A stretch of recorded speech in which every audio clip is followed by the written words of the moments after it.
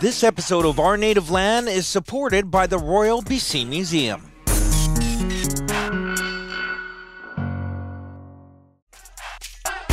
We're taking a quick break from the conversation to thank our supporter, the Royal BC Museum, and to thank you, the listener, for taking the time to listen to Our Native Land.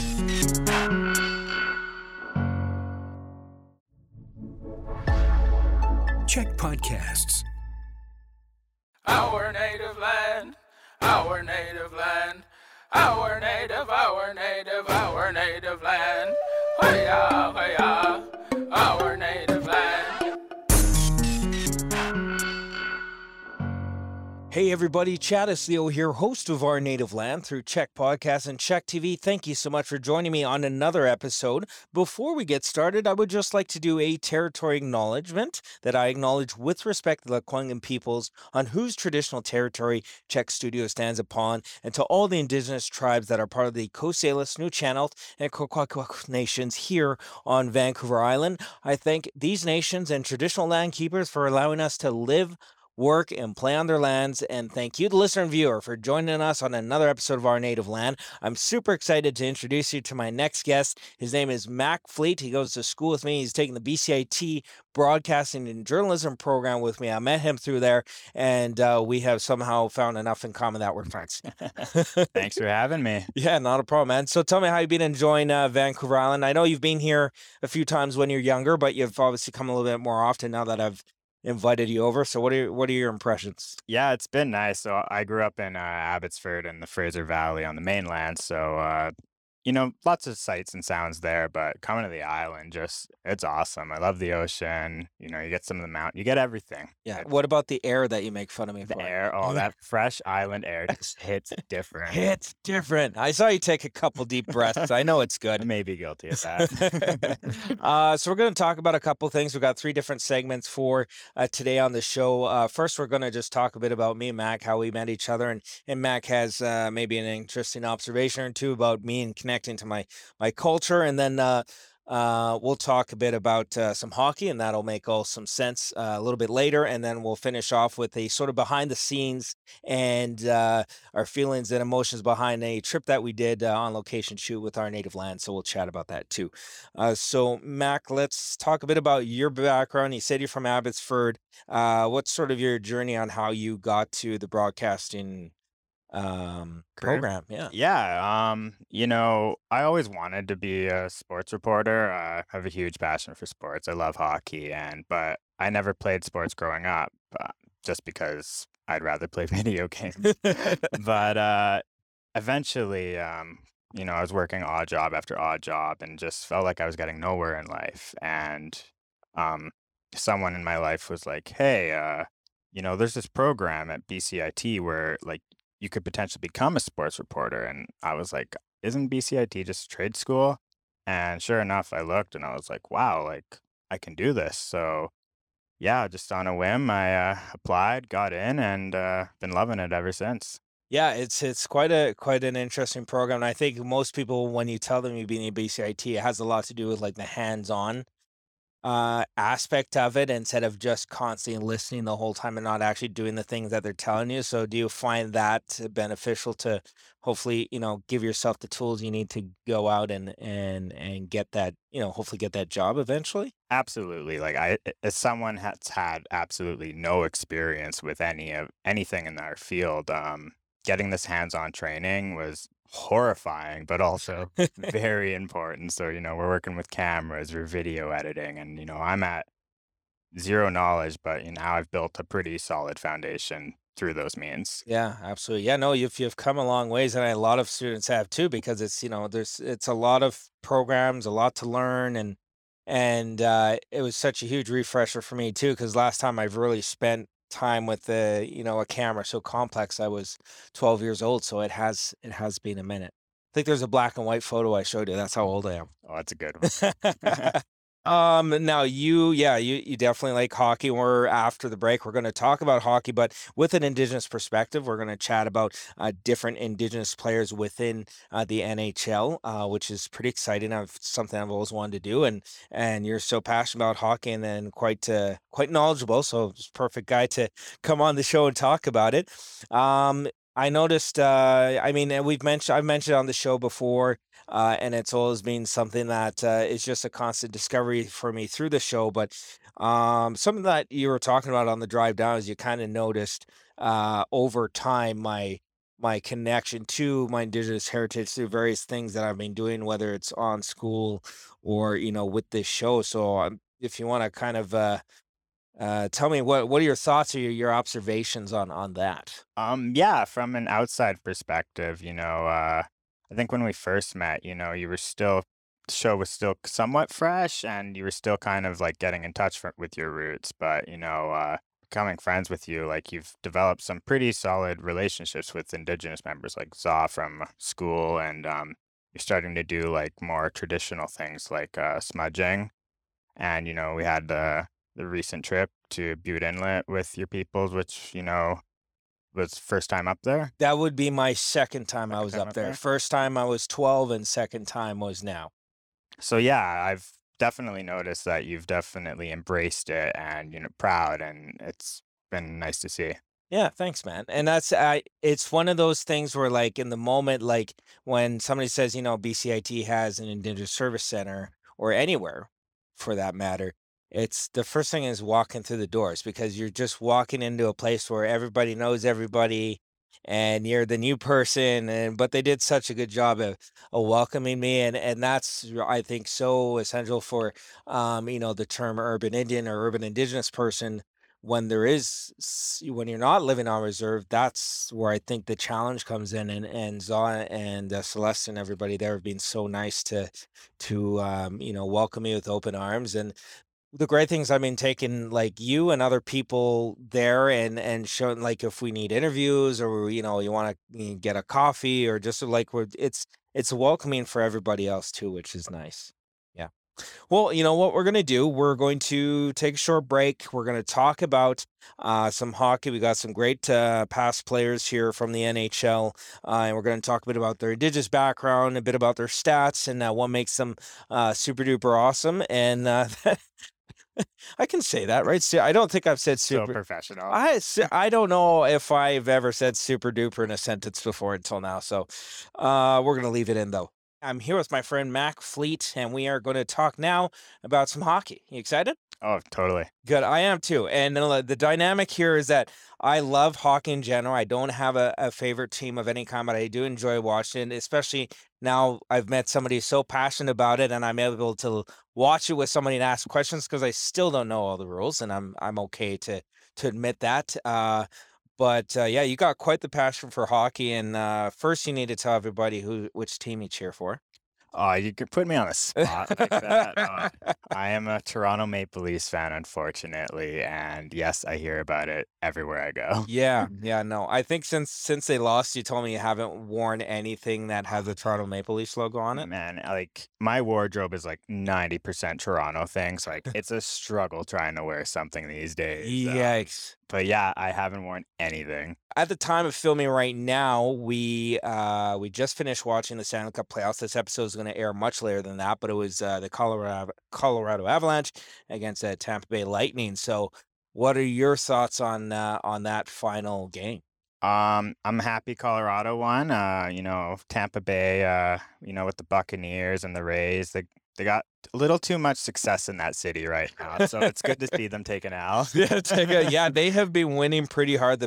And they've been Stanley Cup winners the past 2 years. Is that Past correct? 2 years, 3 times in the finals in a row. Like get a new team in there. Yeah, somebody deserves a new Yeah, one, right? and they beat the Leafs, so I'm a little bitter That's about that. yeah. So you wanted them to lose no matter Little what. bit. I could Hate do that too. watching. Do you know I'm putting you on the spot because I didn't tell you that I was going to ask you this, but do you know what's the actual record of how many Stanley Cup finals were won in a row? Because I three sounds like a lot. I if they believe were. actually an Indigenous player was on this team. I think it's the New York Islanders Okay. with four in a row in the 80s. Okay. God, that is on the spot. Though. That If I that had to is, guess, if you had to guess, it's that. Okay, we're yeah. gonna look it up and get emails about it later. Okay, so let's go right into it. I wanted to talk about some Indigenous hockey players. The first one up is Fred Saskamus. Can you tell me a bit about him? Well, other than having a sweet last name, That is a good name. Moose in the last name's awesome. Fred is actually, from what I've read, is the first Indigenous player to actually play in the NHL, and this is all the way back, I believe, in 1954. He played 11 games for the Chicago Blackhawks. Okay, awesome, Saskamus, and he also, you wrote here, served as a chief as the Athkakuk Cree Nation, so that's pretty sweet. And then he got some more stats too, right? Yeah, so his heritage is Cree, and then he won MVP of the Western Canadian Junior Hockey League after scoring 31 goals in a single year. So that's why he got to play. That's a lot. And then he unfortunately passed recently due to COVID, right? Yeah, in 2020 in November, I believe, complications to That's COVID. too bad. He was probably older, I'm assuming, at this point. Well, yeah. Dude, question if he was- played in 54, yeah, he was Yeah, I probably guess so. Maybe he was not as old as you. maybe not. Maybe he was young. Anyways, rest in peace for Saskamoose. Yeah. Next we have is Reggie Leach. You want me to tell me a bit about his background and his stats? Well, I'm not even gonna attempt that name or that. That's you. That's all. Oh, Ojibwe. Sorry. Yeah. Oh, yeah. He's Ojibwe, Barons River First Nation. Sorry, I'll say it for you. Yeah, Yeah. put me on the spot. Yeah, a lot of times today. Yeah.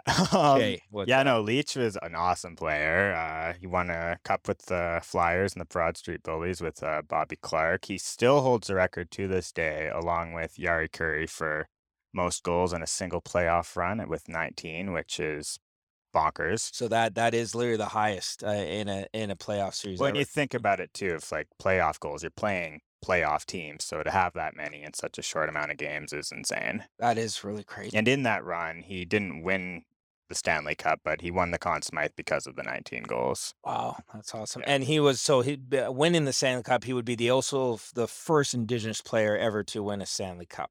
That's 75, quite possibly. I didn't look that far into it. But it could be the first Yeah. one. Next is a very famous hockey player, somebody that as soon as you name it, they right away know who he is, and that he is from Canada and is a Nuke from Nunavut, and his name is Jordan Tutu.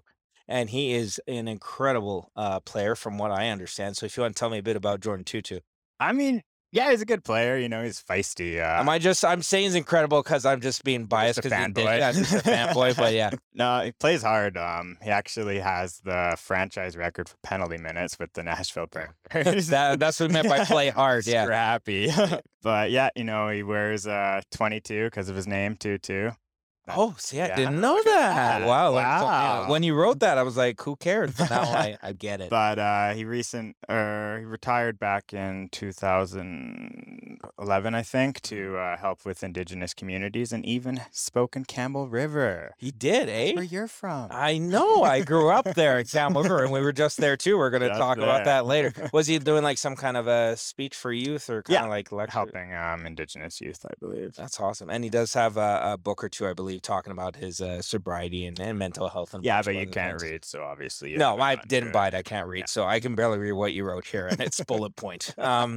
Next is Carey Price. We got in time for one more, so we can do Carey Price, also a very well-known name, Montreal Canadian goaltender.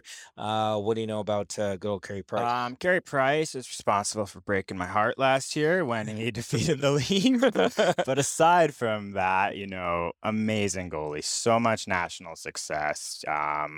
You know, won a gold medal with the Olympics 2014 with Canada. He's got World Junior success, Vezina winner, MVP, you name it. Hasn't gotten the cup yet. You know, it's a hard thing to do. Canadian team hasn't done it since '93. Has the record for most wins among Montreal Canadian goalies, which is crazy considering they've been around over 100 years. So Wow. Price is definitely a Hall of Famer. Yeah, he's a big name for hockey as well as you know, an Indigenous icon. He is from the Nusselk and the Southern Carrier heritage out on the other side of Canada. So he's also a very good Indigenous hockey player. So we've talked about how we met. We've talked about some hockey players, Indigenous hockey players. And now we're going to talk about a trip that we recently did together. Actually, literally the day we're filming this, we were just on this trip yesterday. And I can also tell that we got a lot of sun, both of us. Oh yeah. So for the listeners and viewers who are listening and watching, we had an opportunity, very last minute while we were filming another episode in Camp River, to go up Butte Inlet, which is the traditional lands of the Malco First Nation, which is where I'm also from. It's where my father grew up, and his parents and grandparents as well all grew up in Butte Inlet. It is northeast of Campbell River. The entry of the mouth from Cam River by boat takes about an hour to an hour and a half, depending on where you count the mouth of Butte Inlet. And then there are some spots along the way, such as Church House, Orford Bay. Now, what me and Mac did is we went further than that. So I believe from the moment we left Cam River to our destination, which was past Potato Point, was about 3 hours, something like that. Hey. Yeah, it was super long. Like I think, taking a ferry from, Horseshoe Bay to the islands long, like 3 hours just up inland, super long, but man, the sights are crazy. It's beautiful. It was hot, as have experienced this summer so far, beginning of summer when we're filming this right now. Can you tell me a bit about we'll get to the ceremony part, but tell me a bit about going up that coast, like your experience of seeing that so much untouched land. Yeah, it was great. Like I said, I'm from the city, so like noise pollution, you're always constantly hearing things, but you're so secluded up there. And you got topography's crazy. Like the water's blue and then eventually when you get far enough north, it turns into glacier water. So it's like an emerald green. You got forests, you got cliffs with snow-capped mountains. It's just like really feel like you're in the middle of nowhere. Yeah, no, it's I remember telling, Faye, Blaney, who was, the lady who had invited us to go on the trip. It felt like, are we actually in British Columbia or just like some other place? I feel like I just got plopped out of the country and put into like this paradise, and it was really beautiful. Like you said, that line when it changed the glacier water is pretty incredible. Yeah. Yeah, and there's waterfalls. We didn't see all the wildlife we wanted to see. We were kinda just saw butterflies and caterpillars and didn't really get the bear, but we did see some eagles and seals, so that was nice. So yeah, so we continue along the journey and we go past Potato Point, and the reason for this ceremony, it's a burning ceremony where, the Amalco First Nation are grabbing food and offering it to the ancestors, and the reason why this was done is that back in the 2000s, there was a mining explosion just past Potato Point. And the reason why this is so significant and unfortunate is that there used to be, back in the day, our people used to have coffins, and we would put our deceased ones in the coffins, and then they would be raised up into the trees. And when you have a mining explosion, it just wipes everything out. So this was recently discovered that that had happened in the 2000s. So the Malco people wanted to go up and do a ceremonial burning, where they grab the food and they call the ancestors from east to west to come and take the food as an offering and to show our respect for them because of the tragic incident that was occurred. Now we can't really talk about exactly what happened, and you'll probably had seen in the episode before if you watched the show, that the actual portion of the ceremony couldn't be filmed. But I'm going to ask you first, and then feel free to ask me, sort of what your experience was, like as a first time seeing any indigenous ceremony of any kind. Yeah, I felt like I was watching something, really, let's say, old and traditional. Like they had their way of doing it, and they had like rules that you had to abide by. They want you to keep a distance, talking whatsoever. It was cool to see everyone's different reactions to it, right? I don't know if you want to speak about with what you saw. Yeah, absolutely. I'm absolutely happy to do that. For me, I have seen indigenous ceremonies before, but this one was one where it had sort of an effect on my body, which typically it doesn't. For me, I'm not the most spiritual and superstitious person, but when the ceremony was happening, I did feel this like overwhelming sense of pressure from the top of my shoulder all the ways down to my feet. And then my joints started to buckle a little, like I got a little bit weak at the knees, and then my hands naturally shake a little, but like it like extremely shaked. And then I had to sit down. And then from there, I had closed my eyes at one point and had my hands open, and part of they burn the food, but then they also burn the blankets. And I could see at one point a hand coming down and taking one blanket, and then my eyes were kept closed and it was just pitch black. And then 20 seconds later, I saw another hand come out and take another blanket. And that was just such a outer body experience and inner, but like it was crazy. Do you think there's any meaning behind that? Like, did you talk with a tribe member about that? I haven't had an opportunity to talk about a tribe member about it yet. I've been meaning to talk to Darren about that, but I think maybe that meaning was like because the whole point of the ceremony is to offer something, and I just felt like that hand was them taking it. I don't know. Like even me saying that feels very out of element for me characteristically because I'm not. I would like if somebody tells me that story, I'm very respectful, but I'll go, I don't really believe it, right? But it's so it was so crazy to, like, actually see something that wasn't there technically, right? I mean, that's not to be disrespectful, but that's just how my mind works. But yeah, it was an amazing experience, and I wanna thank you for coming, with me because to do that experience alone, 1, just the practicality of working on the water and with sunlight and everything by yourself as a one-man crew is insanely difficult.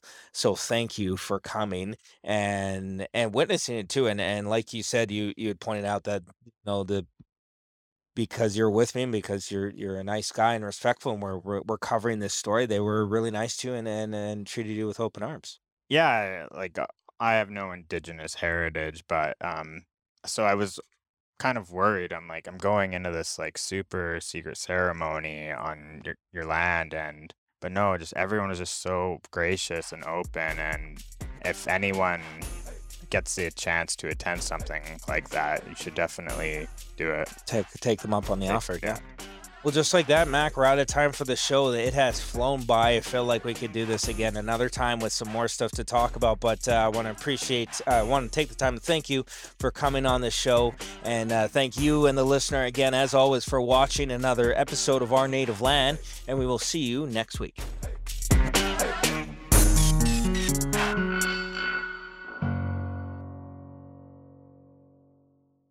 Say goodbye to your credit card rewards. Greedy corporate mega stores, led by Walmart and Target, are pushing for a law in Congress to take away your hard-earned cash back and travel points to line their pockets. The Durbin-Marshall credit card bill would enact harmful credit card routing mandates that would end credit card rewards as we know it. If you love your credit card rewards, tell your lawmakers, hands off my rewards. Tell them to oppose the Durbin-Marshall credit card bill.